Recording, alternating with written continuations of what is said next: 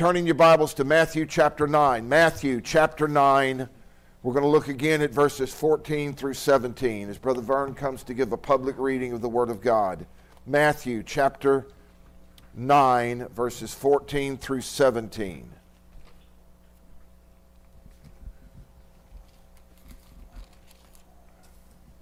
Thank God for His Word. Then the disciples of John came to him asking, "Why do we and the Pharisees fast, but your disciples do not fast?" And Jesus said to them, "The attendants of the bridegroom cannot mourn as long as the bridegroom is with them, can they? But the days will come when the bridegroom is taken away from them, and then they will fast. But no one puts a patch of unshrunk cloth on an old garment, for the patch pulls away from the garment, and a worse tear results. Nor do people put new wine into old wineskins.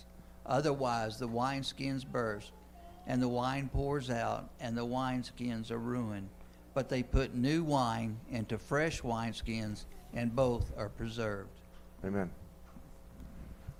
Father, it is an honor and a privilege for me to herald this glorious book. And Lord, I pray, God, that I am pleasing in your sight, and I pray, God, that I am doing it to your glory and to the good of your people. I'm trying. And Lord, where I fail, God, I pray you will bring conviction into my heart and raise me up that I may do it better. I want to be biblical. I believe being biblical pleases you. I believe it helps people. And so I want to do those two things. And Lord, I pray, Father, that in the name of Jesus, your Son, that you would move in my heart today and give me unction and anointing, that I will herald this rightly and fully. Give these that you have gathered here today, those that are watching by means of the internet, and those who will watch this at some later point in time, eyes to see, ears to hear, and a heart to believe. I pray your Spirit will defeat all unbelief and all doubt.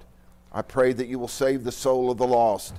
That you will encourage those who have grown weary of well-doing. And I pray, God, that you will do all these things to your own glory and to the good of your people. In Jesus Christ's most precious name, amen. You may be seated. To the glory of God the Father, God the Son, and God the Holy Spirit, amen.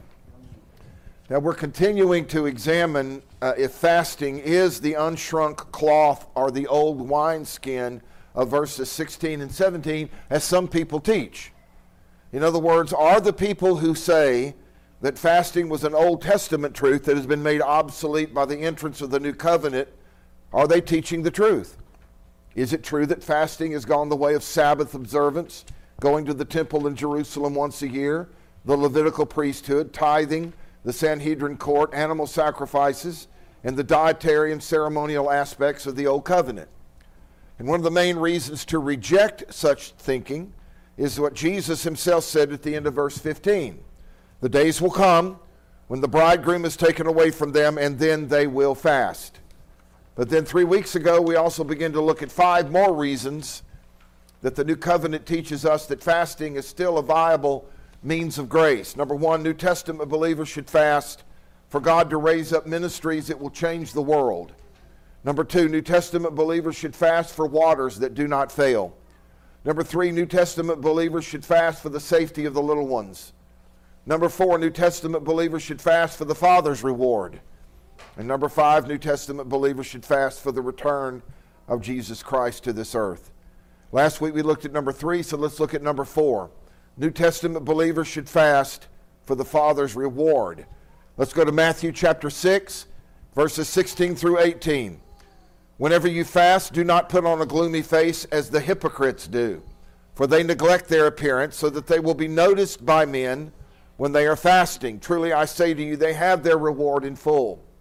But you, when you fast, anoint your head and wash your face, so that your fasting will not be noticed by men, but by your Father who is in secret. And your Father who sees what is done in secret will reward you. Now, I was introduced to the means of grace called fasting when I was 16 years old and I started reading the Bible. Then after being born again for a little over 1.5 years, I read a book that was written in 1946 by an Assembly of God pastor named Franklin Hall, entitled Atomic Power with God Through Fasting. I think everything done immediately after the Second World War had something to do with atomic power. Hall was a prominent part of the healing and tent revivals that swept over the United States immediately after the Second World War. And as a Pentecostal pastor, Hall was caught up in what became known as the Latter Rain movement that introduced men like Oral Roberts, Jack Coe, A.A. Allen, R.W. Shambach to the world, as well as a man named William Branham. Hall developed what he called fasting techniques that he taught would benefit the entire human body, soul, and mind. Hall believed and taught that when fasting correctly, a person would receive what he called body-felt salvation, a term for physical healing where the fire of God would eventually protect the individual from all sickness and diseases. Hall also taught that fasting in the manner that he prescribed would free the individual from physical exhaustion as well as body odor, and would empower the individual to be able to raise the dead. Now, at 18 years of age, not only did I not know much about the Bible or Christianity or the difference between a charlatan and a true man of God, I didn't understand much about life. And so needless to say, that book really fired me up. And so fasting became a very important part of my walk with God. Now, people have asked me why I fell so hard for people who were at best misguided and at worst were heretics. And the answer is simple. I had no adult leadership to help guide me. But the truth is, I didn't go to the questionable people first. I went to the preachers and pastors and elders and deacons of mainstream churches first. And at least here on the coast, there was not a single church leader in 1971 or 72 that I personally spoke with who had any idea about fasting. They personally did not fast. They never taught about it, and they really didn't know that much about it either. Now keep in mind, this is way before the internet made acquiring information relatively easy. So what was I to do? I had already read what Jesus taught about fasting in the Gospels, and I knew that fasting was as fundamental and normal to the average Christian as prayer and Bible study. And yet, beside the Pentecostal people, there were not a single church leader on this coast that I was personally aware of that could help me to begin an obedient and humble life of fasting, except a few people who were Roman Catholics and two young men who were members of the local Hare Krishna cult over in Bay St. Louis. I knew that in the church I grew up in, the Episcopal Church, that they at least made an attempt at fasting. But outside of that, not a single Protestant church from Biloxi to Gulfport could teach me about this important subject. I also soon realized that the biblical means of grace, of fasting, was almost unheard of and almost never practiced with my Christian friends at school who attended Baptist, Presbyterian, and Methodist churches. Beloved, that should have never happened. I should have been able to go to almost anyone who was in a position of leadership in any church to learn about a subject that has such a rich history in the Christian church. But there wasn't anyone. So I went to people who were not only personally fasting themselves, but who were very eager to teach me about it.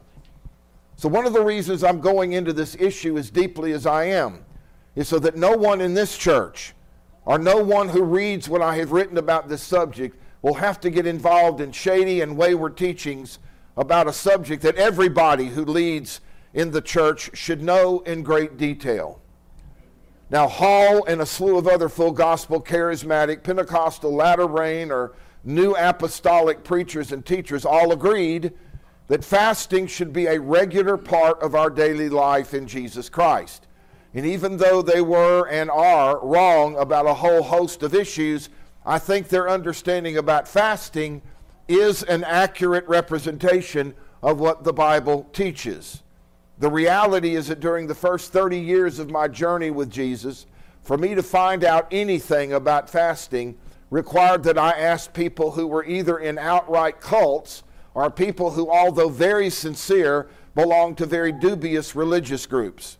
And that is really a shame, because along with some very good information, I was also given some real bad info on fasting.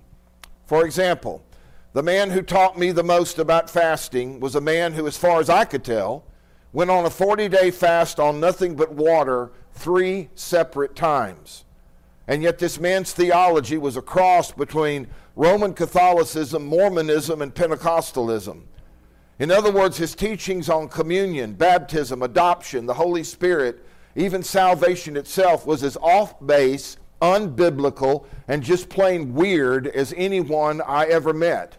In addition, he was a serial adulterer and didn't seem to be opposed to lying repeatedly about very important subjects. So all of his efforts at fasting didn't seem to help him with even the basics of the Christian faith or even the basics of human morality. But he sure did push away from the table a lot. But I'm offended that the people who teach and practice fasting the most seem to be the people who are the least biblical. And that really bothers me and has caused me to want to set the record straight about this very biblical means of grace called fasting. The reality is that God created the human body in such a way that we have to eat to live. And so God honors any attempt at fasting for any length because we simply cannot fast continually. But there are issues about our bodies and our unconverted flesh that can be brought into alignment with the Word of God in no other way other than by fasting. And so as people who have experienced the miracle of the new birth, we should humble ourselves joyfully to the inspired, inerrant, and infallible teachings of God the Holy Spirit himself through the writings of over 40 different men over a 1,500-year time frame in the 66 books of the Holy Bible. And when we do that, we will find that fasting should be a part of the normal daily life of every genuine believer. Now, with many of our friends who attended Roman, Episcopal, Orthodox, Anglican, and other religious groups and churches, we are now in the time of the year called Lent. And Lent represents the 40 days that Jesus fasted. And so the custom in many of these groups is that their followers will fast during Lent to prepare themselves for Easter. So the 40 days beginning on Ash Wednesday and going all the way to Maundy Thursday or Holy Saturday is a time of sacrifice, mourning, grief, contemplation, and prayer to prepare themselves to celebrate the resurrection of Jesus. And this custom began very early in the history of the church. For example, Athanasius, the hero of the Council of Nicaea, who God used to almost single-handedly rescue the church from the heresy of Arianism, said that Lent was, quote, a 40-day fast that the entire world observed, unquote. Augustine said, quote, our fast at any other time is voluntary, but during Lent we sin if we do not fast, unquote. But during the Reformation, the Protestants were very wary of joining in with others in remembering Lent, especially about the fast during Lent that was commanded and expected. So in 1536, John Calvin said that the idea about forcing people to fast during Lent was, quote, not a true imitation of Christ, unquote. Because neither Jesus nor the apostles taught about specific times to fast. Now keep in mind that when Calvin wrote this, the leadership of the visible church at that time had compelled people to fast twice each week as well as during Lent for centuries. But even about Lent itself, Calvin said it represented, quote, a false zeal, replete with superstition, which set up a fast under the title and pretext of imitating Christ, unquote. And yet Calvin personally fasted all the time. The Puritan John Owen criticized the Roman system for the Lenten practice of fasting, saying, quote, the truth is, they, talking about the Roman church, neither know what it is to believe nor what mortification itself intends. Such men know neither the scriptures nor the power of God, unquote. And yet Owen fasted frequently himself. In 1885, the Prince of Preachers, Charles Spurgeon, said this about Lent and the obligatory fast associated with it, quote, it is as much our duty to reject the traditions of men as to observe the ordinances of the Lord. We ask concerning every rite and rubric, is this a law of the God of Jacob? And if it be not clearly so, it is of no authority with us who walk in Christian liberty, unquote. And yet Spurgeon fasted all the time. Today we are bombarded with information about fasting in order to lose weight and to help our bodies get healthier. And that is exactly what Franklin Hall and others taught 80 years ago. But Jesus taught something quite different about fasting. And I want to explore what he said this morning. In Matthew 6:16, Jesus gave us the promise, your Father who sees what is done in secret will reward you. So yes, there are great benefits to have a disciplined life that includes periodic fasting. But those benefits will go way beyond losing weight or having a healthier body. Jesus has promised us that God the Father will reward us when we fast in secret. So in the passage of Matthew 6:16 through 18, Jesus assumed that fasting was a good thing and that it would be done by his disciples. This is what we see in Matthew 9:15, where Jesus said, the days will come when the bridegroom is taken away from them, and then they, who he called the attendants of the bridegroom, will fast. In other words, while Jesus is in heaven, while he is sitting at the right hand of the Majesty on high, while he is interceding for God's elect, his genuine disciples will fast. So Jesus is not teaching about whether we should fast or not. He is assuming that we will fast. Jesus is teaching us how to fast. And even more specifically, Jesus is telling us how not to fast. Dear friends, if fasting is going to become a common and normal way of life for us here at the Covenant of Peace Church, in addition to learning how to fast, we need to know how not to fast. And that learning would include practical teaching on how not to endanger our bodies, as well as spiritual teaching on how not to endanger our souls. But more important than all of the learning and teaching is the warning that Jesus gave about the spiritual danger of fasting in the wrong way. And that's what Matthew 6:16 through 18 is about. Jesus warned us what not to do, and then tells us what to do instead. He warned us in verse 16 to not be like the hypocrites. Whenever you fast, do not put on a gloomy face as the hypocrites do, for they neglect their appearance so that they will be noticed by men when they are fasting. Truly I say to you, they have their reward in full. Now, as I've already told you, that in context, the hypocrites that Jesus was talking about were the scribes and the Pharisees. And when he said these words in what we now call the Sermon on the Mount, the scribes and the Pharisees, as well as the Sadducees, the Essenes, and the Zealots, were standing right there listening to Jesus say this. And I can almost promise you that when he said, don't be like the hypocrites, people turned around and looked at the Pharisees because they knew Jesus was talking about them. No wonder they hated him so much. And you notice nobody spoke out during that sermon either, right? That's right, because Jesus taught as one having authority and not like the scribes and the Pharisees. But the application of this verse is that anyone who carries out their spiritual disciplines, anyone who avails themselves of the means of grace for the purpose of being seen by men, is also guilty of this. This is the reward of the hypocrites that Jesus warned us about. These hypocrites want to be seen praying or studying their Bibles. They want to be seen taking the Lord's table. They want to be seen giving or serving, and they want to be seen fasting. But why do they want to be seen by other people engaging with the means of grace? So that other people will think highly of them, so that other people will praise them, so that other people will think they are very spiritual. And Jesus warned us about this terrible hypocritical sin. But then he also gave us God's judgment that followed the sin of doing godly and spiritual things in order to be seen by other people. Truly I say to you, they have their reward in full.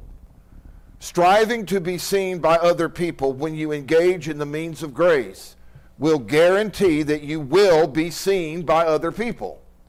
So the hypocrites will achieve what they work so hard to obtain, the praise of men. They will get the praise of men, but that's all they'll get. God will not honor their efforts at all.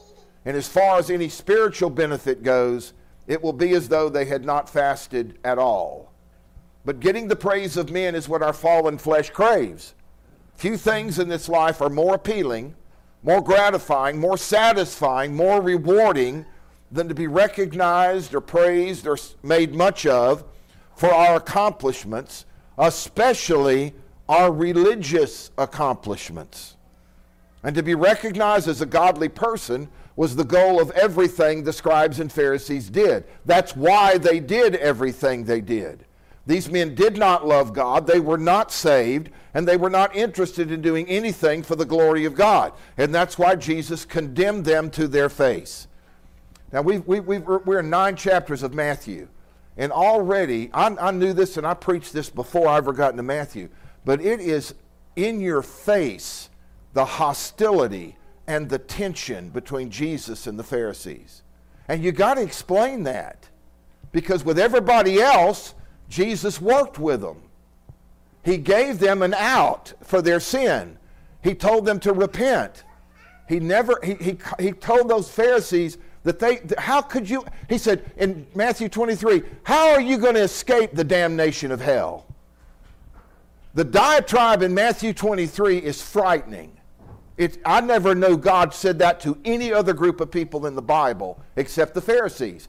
The people who were trying harder than anybody else to obey the law of Moses. Now, if you just came into the Lord recently, you're going to say, well, it must be better not to try than to try. If you try, Jesus is going to condemn you. I'm telling you, this is a big deal. This is a huge issue, and I can't understand how many people just pass over it. I was contacted recently by a medical doctor from Ocean Springs about one of my radio broadcasts, and he was just upset big time with me because I said there's not a single teaching in Judaism today that will forgive a single sin or save a single soul. Amen. There's not a single tenet in Islam or Buddhism or Hinduism or Taoism or dialectic materialism or the religion of Confucius or any human philosophy that will forgive a single sin or save a single soul. Jesus said the most insulting, the most offensive statement anybody in the Bible ever said. He said, I am the way and the truth and the life. No one comes to the Father but by me.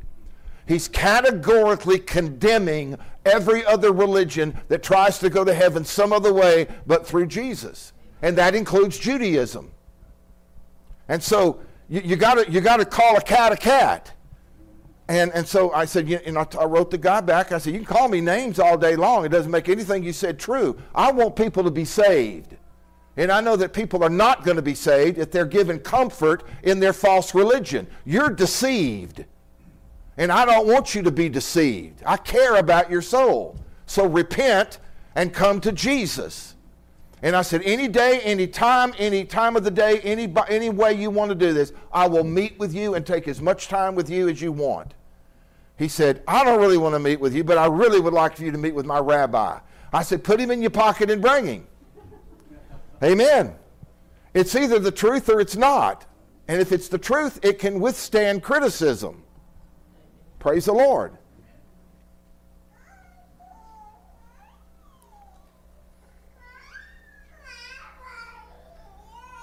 But today, being recognized or acknowledged or praised as a spiritual person or as a godly person or even a good person is the goal of every lukewarm and unsaved person in the modern church. It is what drives them to do what they do. It is the fuel that keeps them doing their spiritual duties. So these people may pray and read their Bible, but they do not love God. They may give money to the church, but they are not saved. They may even fast, but they are not interested in doing anything for the glory of God. And that is why Jesus will condemn them to their face as they hear him say, I never knew you. Depart from me, you who practice lawlessness. But why did Jesus say that fasting like this was hypocrisy? You ever think about that? He could have called it evil and I had no problem with it. Why did he say they were hypocrites? We need to remember that these were very religious people. You don't pray as much as they did. Let's put it that way. You don't read your Bible as much as they read their Bibles. They weren't deceived because they didn't pray and they didn't read the Bible. They were deceived with their Bibles open and them on their knees. That's frightening. And here's what I'm saying. Jesus never said one good thing about any of them. You got to explain that. They voluntarily chose to fast. Isn't that good? Isn't that noble? But instead of hiding the fact that they were fasting, they made it plain so other people could see. We call that honesty. Right? So why was that called hypocrisy? Why isn't it hypocrisy to fast and then hide the fact by anointing your hair, washing your face, and not letting anybody know that you're fasting?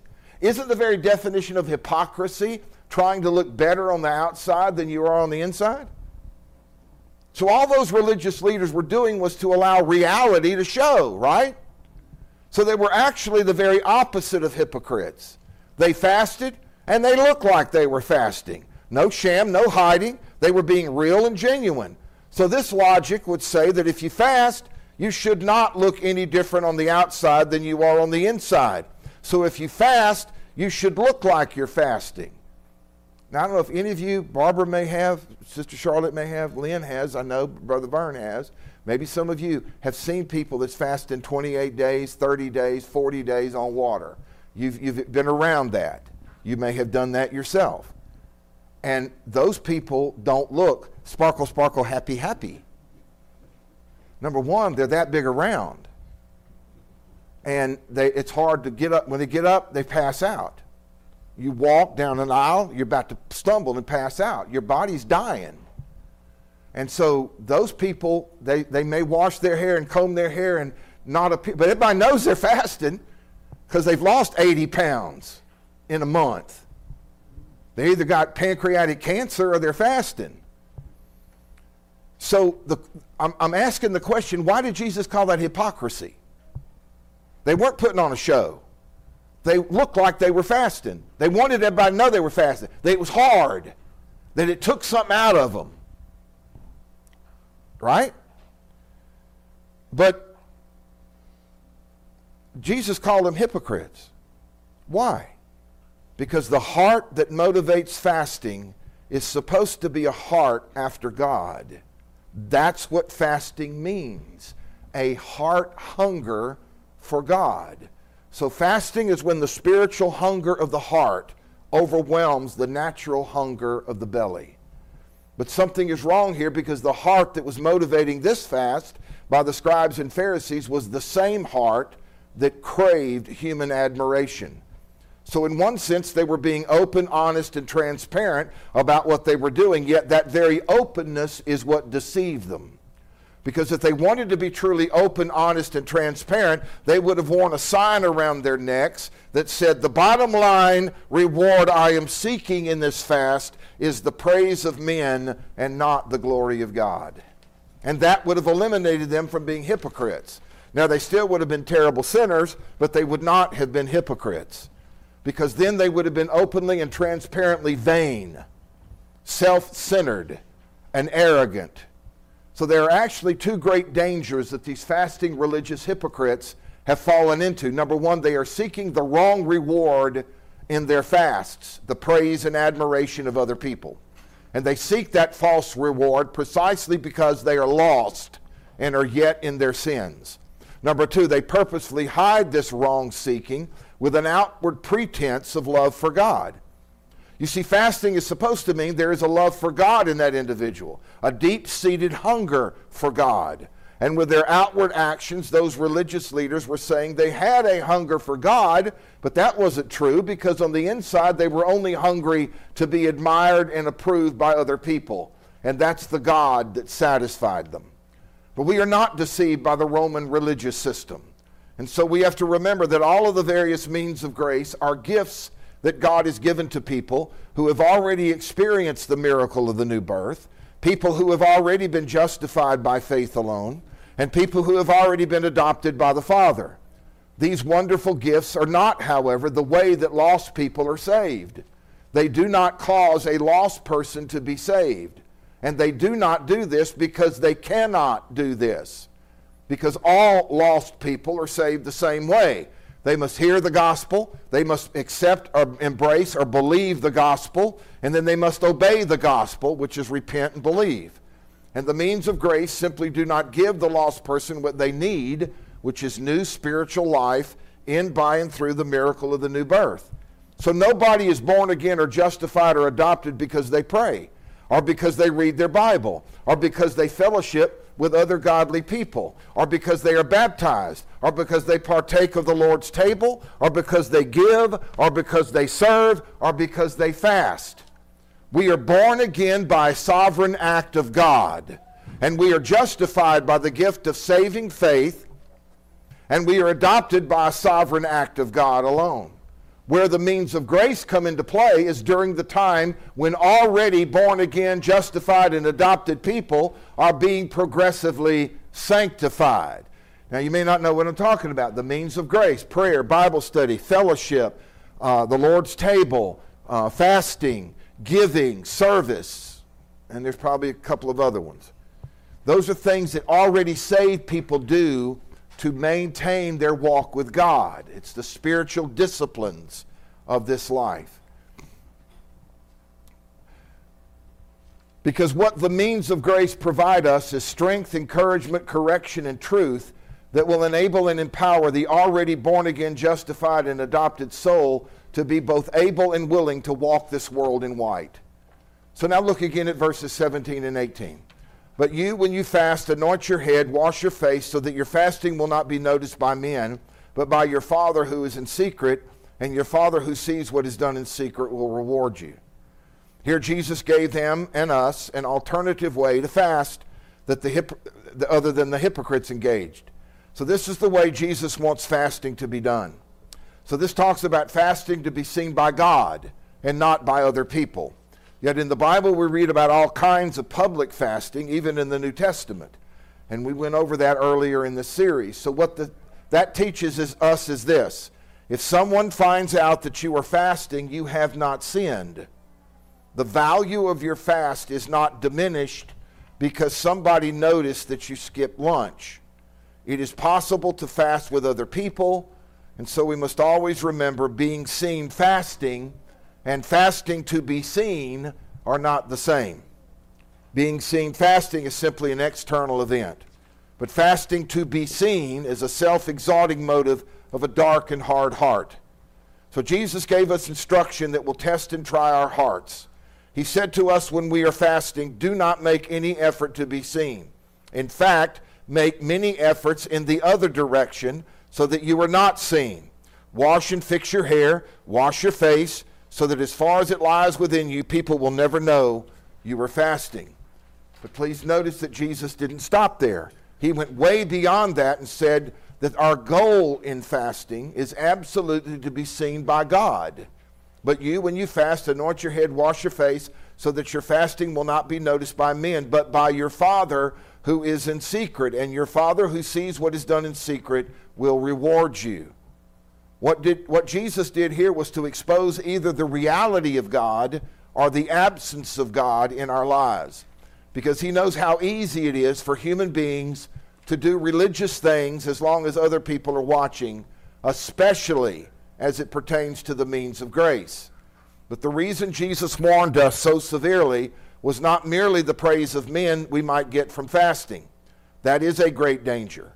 But what is equally dangerous is that we might begin to think and believe that the highest and best effectiveness of our spiritual acts is on the horizontal plane among other people and not on the vertical plane with God. Here's how that logic goes. If my children see me pray at meals, it will do them good. If the people of the church see me fast, they may be inspired to fast. If my grandchildren see me read the Bible, they may be inspired to read theirs. In other words, the danger is that we might begin to feel that the value of our devotion is primarily on the horizontal plane, the impact my actions have on others as they see me engage in the means of grace, and not on my own genuine hunger for God for myself. Now, they may see you and they may be encouraged to do all that. That's not the point. That's not what you're concentrating on. You're reading your Bible not so that they will see you and notice you and think you're great and they want to copy you. That's not why you read your Bible. You read your Bible to get something for yourself from God. I can wait. Right? Right. And if you don't do that, after a while, the only thing you're doing is to try to impress other people. with your spirituality. And I'm asking, how's that any different than what the Pharisees were doing? It's not. This is the pitfall that many in the ministry make. And it is why the Apostle Paul wrote this in 1 Corinthians 9:27. I discipline my body and make it my slave, so that after I have preached to others, I myself will not be disqualified. I've actually known people in the ministry who didn't think they could ever admit a fault or even repent, because it would be a bad testimony to the people they were shepherding. And so they kept it all quiet as sin continued to eat their souls until it not only destroyed their ministry, but destroyed their families as well. So the danger is that all of our life starts to be justified and understood simply on the horizontal plane for how it may affect other people. And when that happens, God becomes a secondary person in the living out of our godly lives. And the longer this danger goes on, the further away God gets. Many times church leaders think God is important only because he wants to do all kinds of things for other people. Yet God himself is gradually falling out of the picture with those people as being the focus of everything they believe and teach and do. Anybody been in church more than a year, you know the slogans. You can talk. You've been around insurance people. Brother Rich used to be a stockbroker. Stockbrokers have certain words they use all the time. And every stockbroker knows the words. Nobody else does, but all the stockbrokers know it. Everybody sells insurance, has certain terms they use. Nobody knows what they're talking about except other insurance people. Well, church people have things they say. And nobody has a clue what we're talking about except other church people. That's called churchese. And it's as useless as the day is long when you're talking to people that don't go to church and hadn't read their Bible. Let me say this to you. I'll even go further and say this. There's a whole bunch of people that do read their Bible that have no idea how to explain justification by faith alone, which is the heart of the biblical gospel. There's people that have been to church 40 years and they have no idea the difference between being born again, justified, and adopted is. And they've been taught. It's in the Bible. They read their Bibles, they pray, they're probably justified and adopted and born again, but they can't even explain it. That's not okay. When you read 500-year-old catechisms for children that go into deeper revelation than most sermons to adults in the modern church. We need to step it up about 5 notches, beloved. I'm serious. People, I can't tell you how many people come to me, oh, brother, you can't expect people to sit in a chair longer than 20 minutes. People are not going to sit still and hear you talk for an hour. That depends on how hungry you are. If you're not hungry for God, 10 minutes is too long. Your mind's going to be on the game anyway. Right. But if you're hungry for God, 4 hours would not be enough. You'd be still hungry at the end of it. Amen. I was preaching a funeral one time, and I got up behind the pulpit to preach a funeral, and a deacon of a Baptist church, he wasn't in this church, he was right on the end chair. And as soon as he sat down, he goes like this. He's telling me he's timing me and to not preach too long. I got right out of the pulpit, I walked right away. I said, don't you ever do that to me again. I'll preach 5 hours. Try me. I said it real loud too so everybody could hear it. The idea of doing that a guy just died. His family's in grief, and he's gonna put a stopwatch on me? No. But I didn't go to seminary, so I have an excuse. I don't have any initials after my name at all. I made some cards at one time, and I said Blair Bradley, RNG. And what is that? Is that a new designation? What is that? What is that? I said it means real nice guy. Amen. I'm a real nice guy. Means nothing. The guy over in Ocean Springs he had a whole wall covered in his degrees. He took a whole wall. I could put all my degrees in my back pocket. And he had a whole wall, all these certifications he had and all this stuff. He was a guy stealing money from everybody over in Ocean Springs. Yeah. And I used to go to the Homes of Grace and preach on Mondays. Monday nights, and he was there for some of those sermons because that was required by the court. That I guess they're trying to get him saved. I don't know. So in his mercy, Jesus tries and tests our deceptive hearts to make sure that God, just God, only God, that God himself is our sufficiency, our joy, and our crown. And nowhere is this more important than when nobody else knows what we're doing, like fasting. So when nobody asks, hey, Brother Blair, how you getting along with your fast? No one even knows. No one except God. So I see Jesus calling us all into a radical orientation on God himself, just God. Another way this could be said is how the unknown writer put it in Hebrews 12, 1 through 3. Therefore, since we have so great a cloud of witnesses surrounding us, let us also lay aside every encumbrance and the sin which so easily entangles us, and let us run with endurance the race that is set before us, fixing our eyes on Jesus, the author and perfecter of faith, who for the joy set before him endured the cross, despising the shame, and is set down at the right hand of the throne of God. For consider him who has endured such hostility by sinners against himself, so that you will not grow weary and lose heart. So the way we can live in this world filled with sinners and injustice and pain and agony and shame and fear and wickedness, and not allow secret sin to destroy us and not grow weary and not lose heart, is by constantly fixing our eyes on Jesus, the author and perfecter of our faith. Hallelujah. Yes. I believe that God is pushing us to have a real, utterly authentic personal relationship with the one true and living God. So if God is not real to you, it will be utterly miserable to endure something difficult with God as the only one who knows. It will all seem very pointless because the whole range of horizontal possibilities will be nullified because no one knows what you are experiencing. So God desires that as a church, we reach a place where all that matters is God, who he is, what he thinks, what he has spoken, what he has done and will do. That is the Father's reward. And nothing will help us receive that reward any better than by fasting. So now let's focus on the last part of verse 18, where Jesus promised, your Father who sees what is done in secret will reward you. Faith testifies that we do not believe that Jesus is a liar. Faith also testifies that we have become persuaded through many dangerous toils and snares that Jesus is good for his word.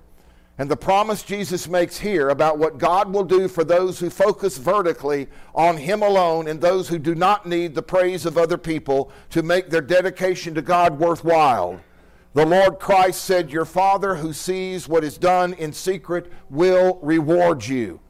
Now, in my opinion, the word reward in the NASB is a little too impersonal because it seems to suggest a business deal. We do the work of fasting, and God rewards us with the benefits. And if we're not careful, we might think that we earn this reward, which would also mean two other things. Number one, God owes this reward to us. And number two, we deserve to receive it, which would mean things like grace, mercy, and even faith would take a back seat at best or be non-existent at worst. I categorically reject that understanding. Yes, the promise has been made and is irrevocable. But the only reason we achieve anything in God is by borrowing more of his grace, mercy, and faith. In other words, we should believe and trust that the promise Jesus made here is for us. Yes, but we should also believe and trust that nothing can be done for God or for our own benefit in God that is done any other way than by his grace, through his gift of faith, empowered by his mercy, and to his glory. So we do not need for God to merely tell us what to do. We also need his grace and mercy along with his gift of faith to be both able and willing to actually do what he has told us to do. So Jesus is telling us that God sees us when we fast. And he sees that we have a deep longing that is compelling us to fast. And he sees that our heart is not seeking after the ordinary pleasures of human admiration and applause. He sees that we are acting not out of our own strength to impress others with our discipline, but we act in abject weakness, crying out to God about our need in our great longing, begging him to move on our prayers. And when Almighty God hears and sees all of this, he responds and he acts. Praise the Lord. But just what is the reward that Jesus promised from the Father? Might it be the praise of men? We would make a clown out of God if we tried to use him as the tool to get what we really want instead of him, which is the praise of people. So that's not the reward that God gives. Well, what about money? No, because the very next verse warns us against laying up treasures on the earth and says for us to lay up treasures in heaven where there is no earthly currency except faith, hope, and love. I suggest the best place to find out the reward of our fasting is to look right here in what has come to be called the Sermon on the Mount. For example, the prayer that Jesus just taught us to pray in Matthew 6, 9 through 13 begins with 4 main longings: that God's name would be hallowed or revered or revered. Number 2, that God's kingdom would come. Number 3, that God's will would be done on the earth the way it's done in heaven. And number 4, that we would be so empowered to forgive those who have wronged us to the same extent we want to be forgiven by God for the wrongs we have done. So I would suggest that these things are the main rewards that God gives for our fasting. We fast out of longing for God's name to be known and cherished and honored. We long for God's dominion to be extended and then consummated in history. We long for God's will to hold sway everywhere with the same devotion and urgency that the inexhaustible angels show sleeplessly in heaven forever and ever. And then the proof that we are truly saved and are on the right path as it pertains to fasting is that we are both able and willing to forgive those who have wronged us. Yes, God gives us many, many specific things through fasting, and it is not wrong to seek specifically for his help in every area of our lives through this means of fasting. But those 4 petitions, the hallowing of God's name, the seeking of God's kingdom, the doing of God's will on the earth, the ability to forgive, those 4 administer the test that will determine if all other things we long for are expressions of these. So do we want our sons and daughters saved because that would hallow God's name or make us look good? Do we want North Korea and Iran to open for the sake of the advance of the kingship of Jesus? Do we want upright and godly leaders in our government because God's holy revealed will for his creation is at stake? Do we want the people of the Covenant of Peace Church to be revived and awakened with divine power, love, and joy because it glorifies the name of God and advances his kingdom and brings about his will in the earth? That is what Jesus is calling us to, a radically God-oriented life that will include radical God-oriented forgiveness and fasting. So for the sake of your own soul and in response to Jesus and for the advancement of the kingdom of God's great saving purpose and to glorify his name, we must fast and we must fix our hair and we must wash our face and we must not appear to men as though we are fasting. And let the Father who sees in secret see you open your heart of yearning for him and to him with fasting.